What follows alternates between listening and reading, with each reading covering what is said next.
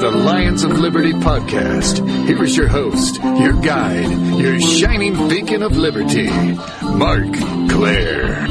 We are back with another edition of the Lions of Liberty podcast. Had a lot of fun last week, speaking with some of the Lions of Liberty contributors. Had a great interview with Chris Rossini. And then the debut of our whiskey chat with John Odermatt and Brian McWilliams. But now that I'm fully recovered from that, it's time to get back down to this nitty-gritty libertarian stuff. Today we're going to talk about Austrian economics with a true expert in the field. Someone whose writing I've been a huge fan of over the years.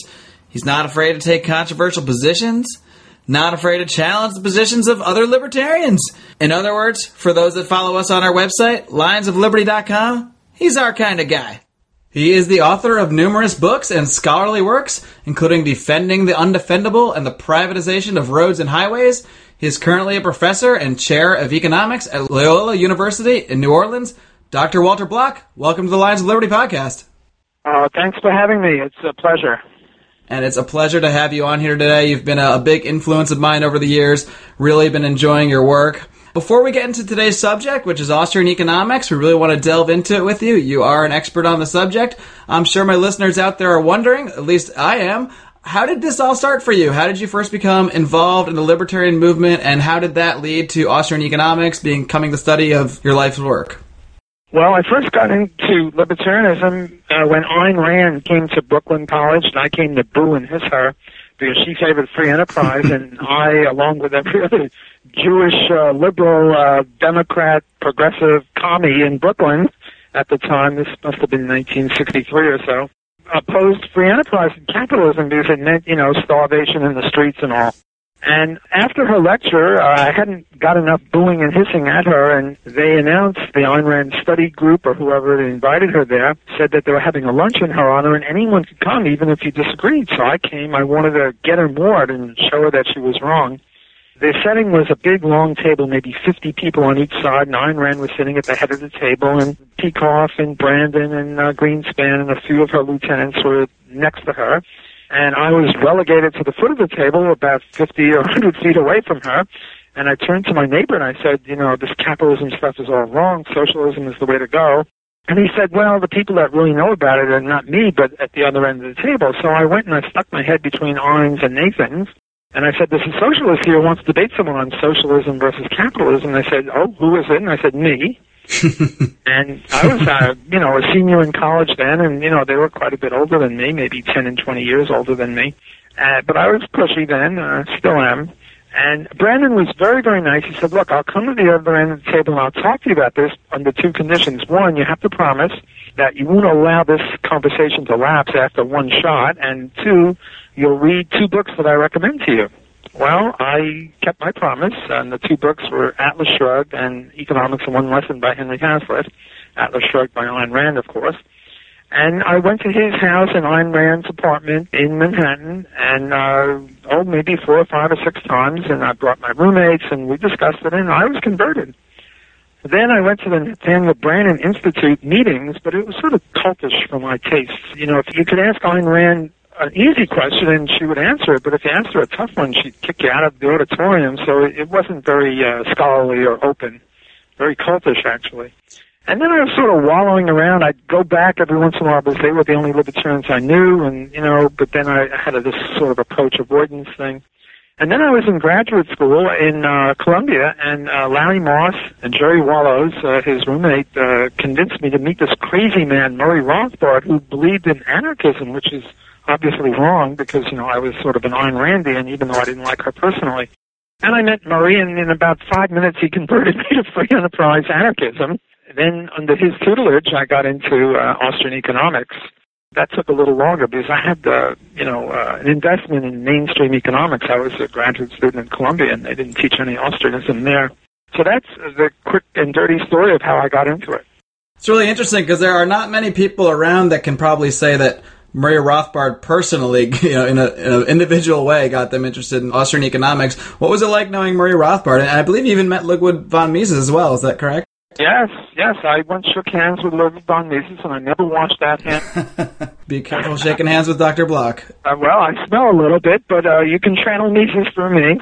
my main reaction to Murray Rothbard is stomach cramps.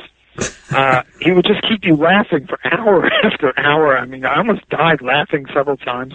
It was very, very funny, very witty. We had wonderful times. I was part of his living room group. There were about, 10 of us or so. And we were just cackling about the state and, and the situation and Austrian economics and libertarian theory and, should we have a libertarian party? This was before the advent of the party in 1971.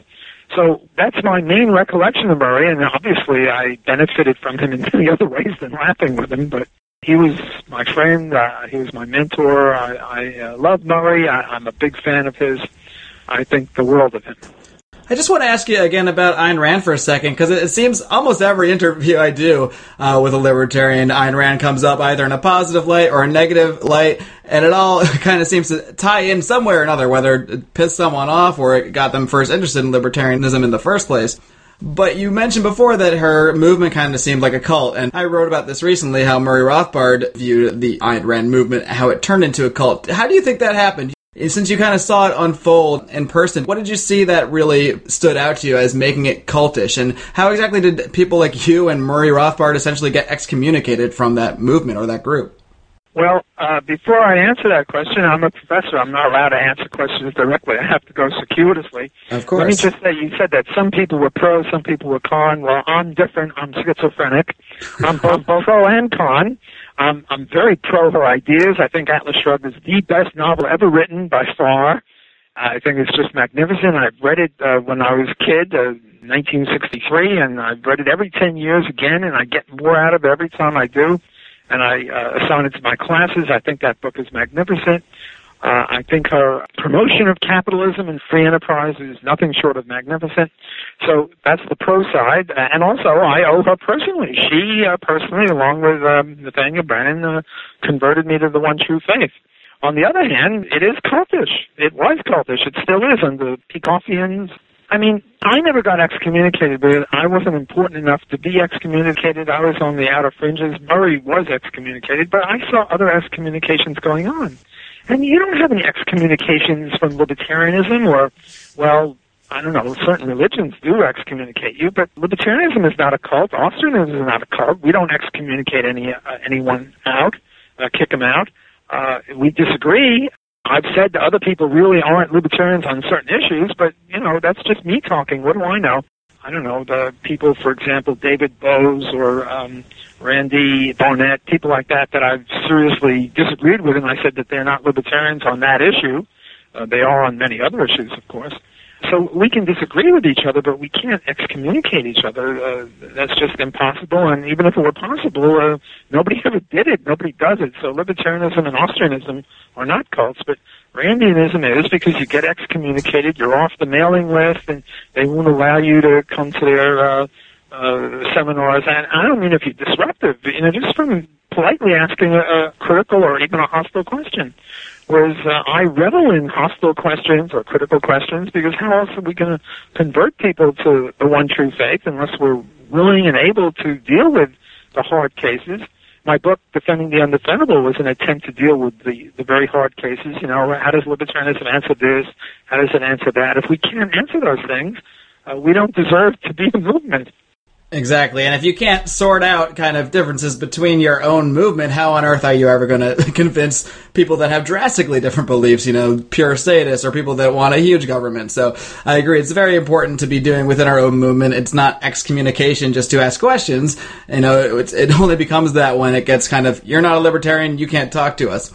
Now, getting more into Austrian economics, Austrian economics and libertarianism are often linked together. You'll see many libertarians touting the merits of Austrian economics, and many Austrian economics end up taking very libertarian positions on things.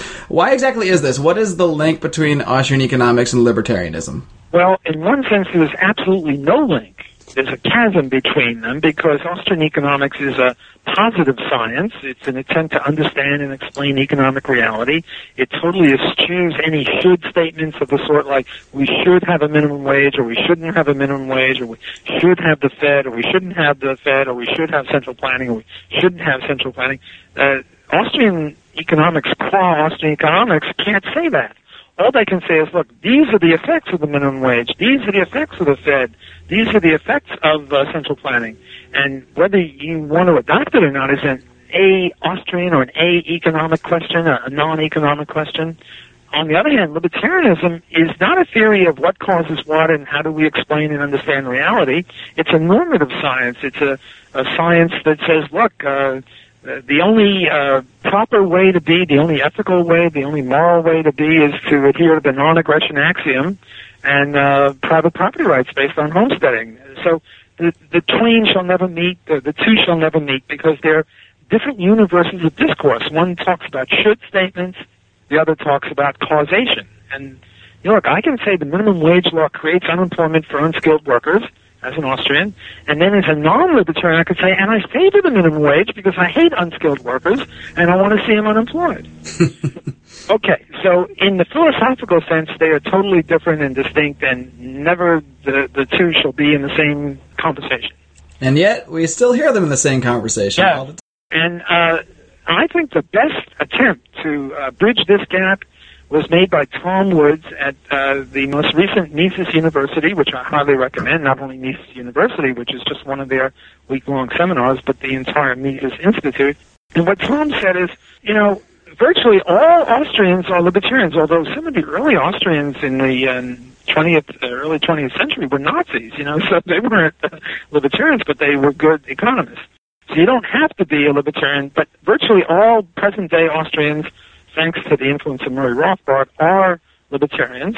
And many, many libertarians, well, a lot of libertarians are not economists at all, so they can't be Austrians or even against Austrian. But, they're a plumber or a philosopher or, a musician, and they just like liberty, but they're not really that up on economics, just a little bit. But yet, there is this overlap. There's this gigantic overlap, and this is exactly what Tom Woods addressed himself to. And what he says is that, the Austrian view of the business cycle is that government caused it. And the Austrian view of central planning is that it leads to non-prosperity. It leads to chaos. And most people don't like depressions. Most people don't like, economic chaos. Most people don't like unemployment. And yet, the findings of the Austrian school are invariably, with some exceptions, and we have to root them out of Austrianism, invariably that every problem is caused by government. So I think that's why there's this overlap. For example, Mises, I think, was a little weak on antitrust and monopoly. He thought that you could have this market failure monopoly on the free enterprise system, and Murray Rothbard in his Man, Economy, and State corrected Mises on that. And so we had some impurity in Austrian economics, namely this mistake in the positive analysis of antitrust and monopoly, and Murray Rothbard fixed that up. So what's the view of Austrians on antitrust law? Well, as I was saying, they have no view as to whether we should have it or not, but they do have a view that the reason we have monopoly has got nothing to do with the free enterprise system. I kind of see it as, maybe you're a scientist and you discover a huge asteroid coming towards the Earth. Now, that doesn't mean that you necessarily want to stop that asteroid from coming towards the Earth. Maybe you hate the Earth and everyone on it, so you're fine with the asteroid destroying us. But most people that, do find out about this asteroid or do start to understand Austrian economics will end up maybe taking libertarian positions, wanting to stop that asteroid from crashing down and destroying us. That's very good. That's a very, very good analogy, and I would just substitute government for the asteroid. We Austrians say that the asteroid government is destroying us, and as libertarians we say, well, we don't like it. We don't want it, and most people don't want it when they understand that the government or this meteor or asteroid is going to get us. The economics trick is to tell people and convince them that the government really is like an asteroid. And the libertarian thing is to get them to oppose asteroids. That is, ones that crash into the Earth anyway. A lot of people are economically illiterate, like Krugman, a Nobel Prize winner in economics, and he thinks that government can help the economy. And what we've got to do is convert Krugman and Krugmanites and pretty much convert everyone to the economic understanding that government doesn't help the economy, it just creates chaos. Well, Walter, just like you didn't shake Mises' hand for all these years, I will not wash these headphones that I heard Walter Block endorse my analogy on, because if Walter Block endorses my analogy, I know it must have been all right. Well, it's a very good analogy. Thank you. Now, you're really good at breaking down kind of some of the differences amongst libertarians. We have minarchists, we also have anarchists. Can you kind of get into those differences a little bit and explain why you identify with the former group, with an anarchist group? Yes, well, I see four groups that I would call libertarians or quasi-libertarians. At the top of the list are anarcho-capitalists like Murray Rothbard, who believe that government is per se an invasive force, and we should not have any government. We should have anarchism, which is not chaos, a bomb-throwing, God forbid. It's just absence of archy. And archy is unjustified rule, and the prefix "and" just means against. So we're against archy, and archy just, as I say, means unjustifiable rule. And Murray Rothbard would be most associated with that, and certainly Hans Hoppe and me and many of the people at the Mises Institute are associated with that view, certainly Lou Rockwell. Right under that comes what's called minarchism, minimal government archism or minimal government support, and Ayn Rand and Nozick. Robert Nozick, I think, would be most associated with that view. And that view, or at least Nozick 1, Nozick 2 went crazy. That view is there's only one legitimate role for government, and that's to protect persons and property of its citizens and residents.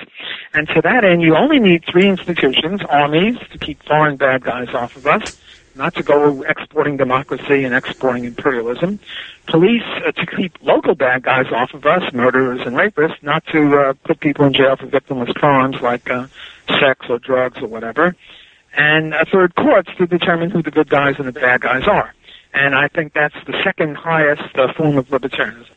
The third highest form, and this one would be associated with Ron Paul, not Rand Paul, but Ron Paul.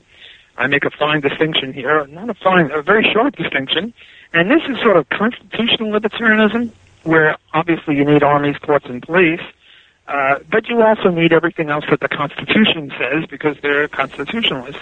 And they're pretty limited, but they are distinct from the Randians. And then the fourth group, which are hardly libertarians, but I'm going to include them because I'm a big tent kind of a guy, are people like Milton Friedman and Friedrich Hayek, who sometimes in my bad moods I say they don't deserve the honorific of libertarian. Rand Paul would be included in this group. And they add so many other things to the minarchist or the constitutional stuff, all sorts of things, the welfare and the Fed and God knows what. Just dozens of things. You have to be nice and you can't discriminate. This is Dave Bowe's contribution. So these people are sort of libertarians because they're very free enterprise. I mean, look, Rand Paul is the most libertarian person in the Senate or in the Congress. But he's only in this fourth category. So that's how I would see the makeup. That's how I see the ball players. And that's my scorecard for the ball players in the libertarian movement.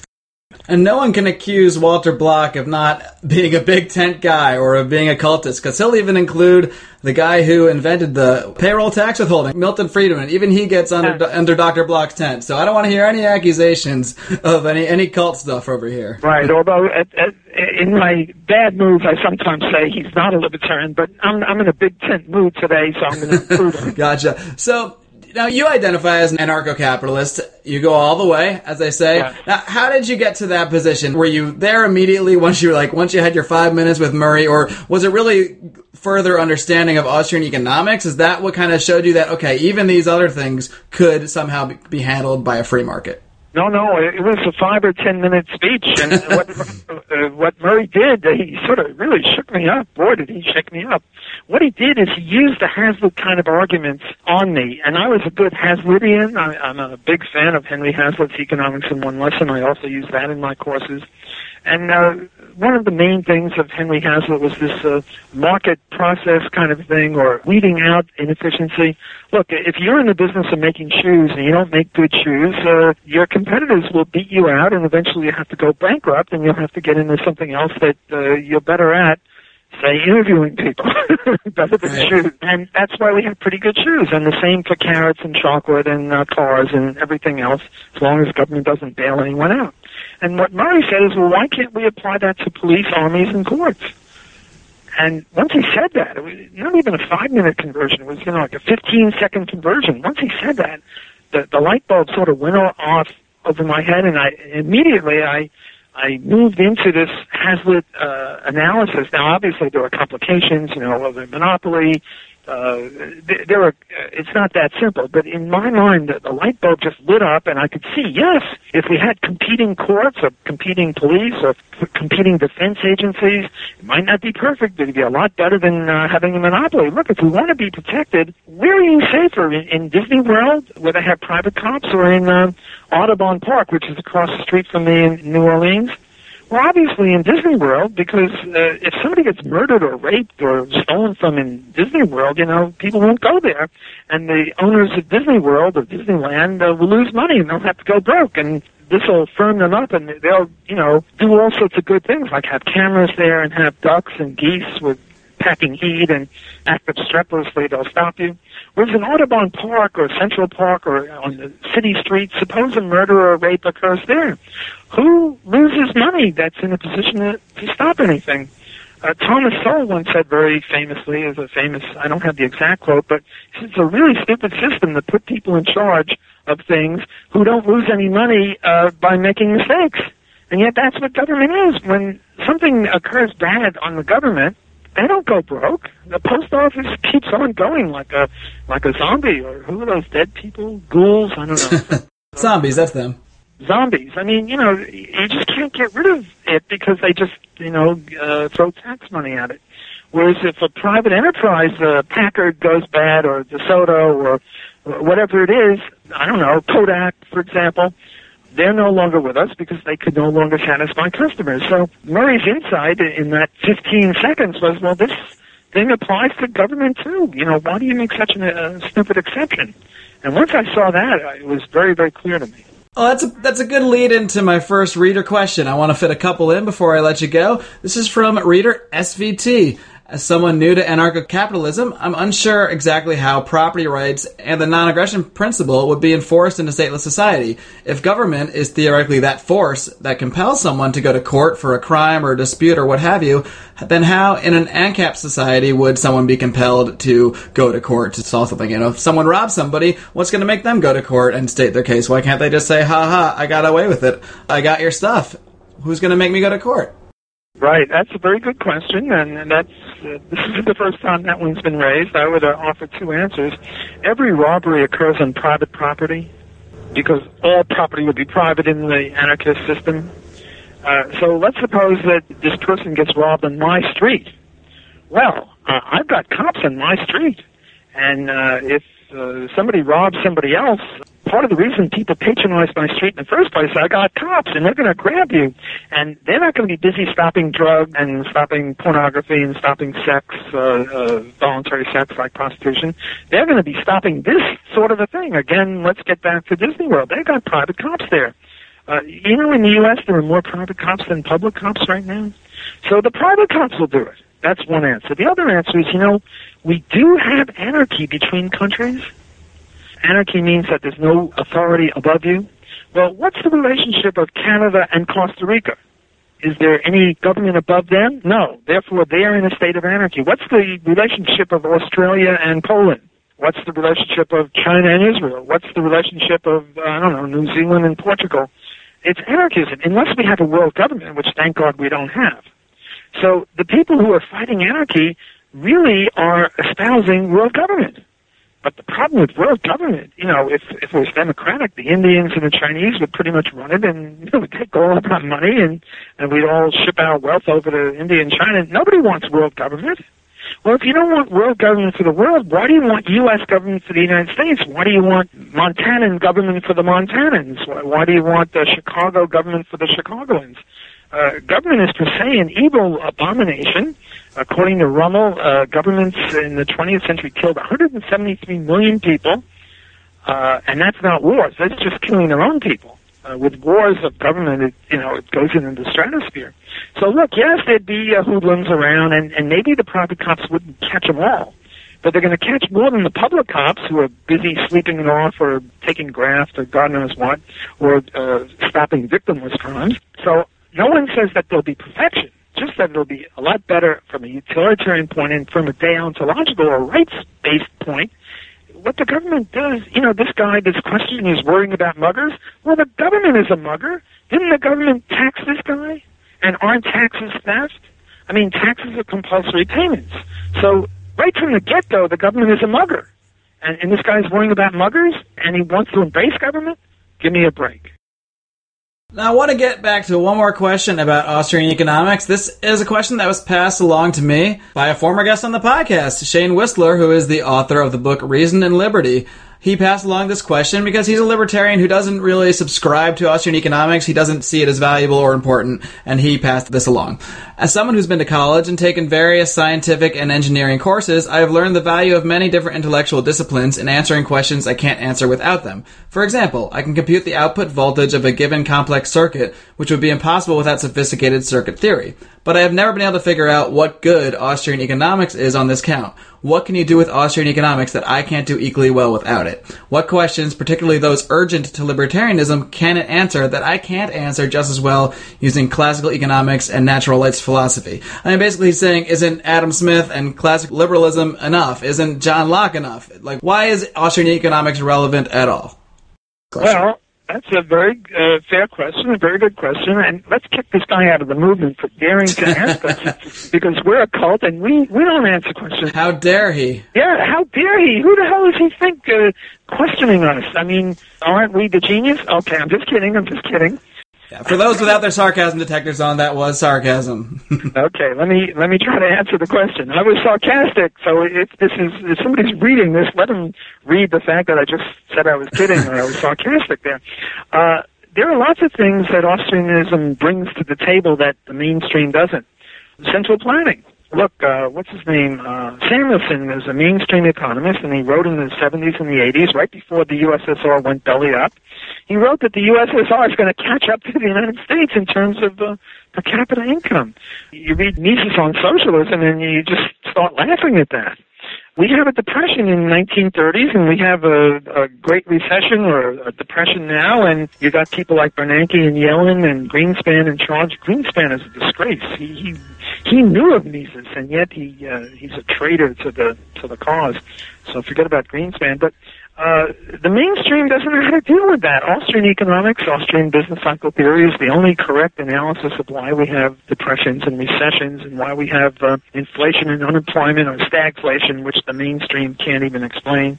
Austrian economics is the only one that says that it's a necessary law, that when you have a minimum wage law, you're going to have unemployment of unskilled workers, whereas the mainstream thinks it's an empirical issue that's open for dispute, whereas Austrian is very clear that it's not. Another area is antitrust. The mainstream supports antitrust because they think that there's such a thing as free market monopoly, whereas Austrians have shown that there's not.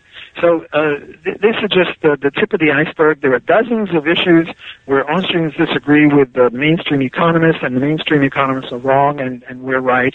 Obviously, I can't go into all of them. Maybe I'll come on your show again and discuss some more of them.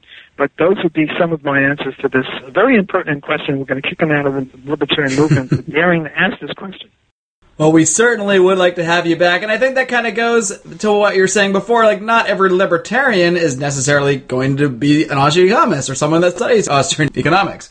You know, a lot of libertarians have many other interests, and they simply have that moral view for whatever reasons they came to it, and that's great. We're thrilled with that. But for those that are interested in Austrian economics, it is a very valuable and useful tool for refuting a lot of mainstream positions that also happen to be anti-libertarian positions too. So it helps us kind of see that asteroid, helps us point out why the asteroid's bad, so we can maybe more effectively make our argument to a wider group of people that, hey, we should actually stop the asteroid.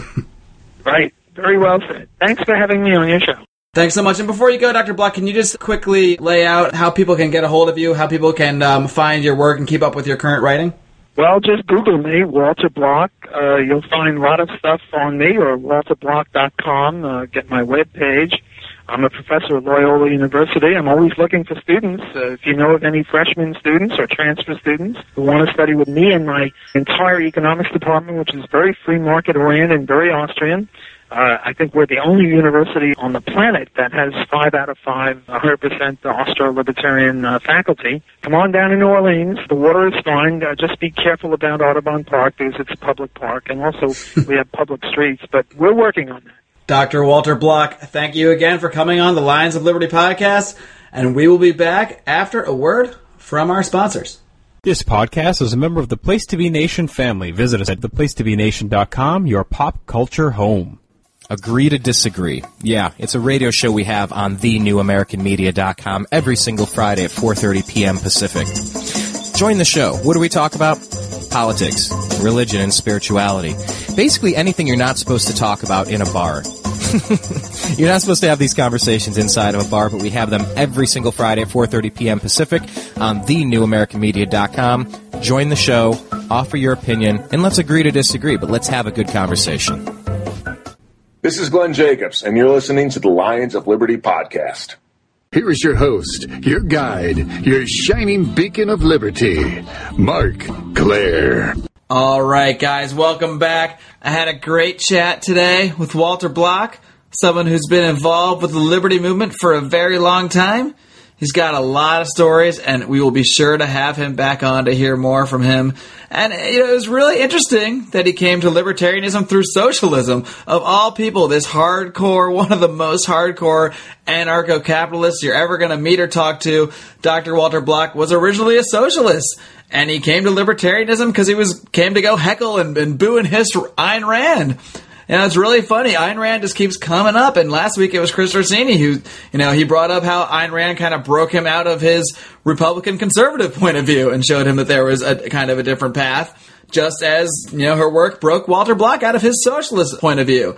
And, Ayn Rand might not have been, a quote-unquote pure libertarian, but, in Walter Block's spectrum, which he described, she certainly fits into this liberty stuff we're talking about anyway.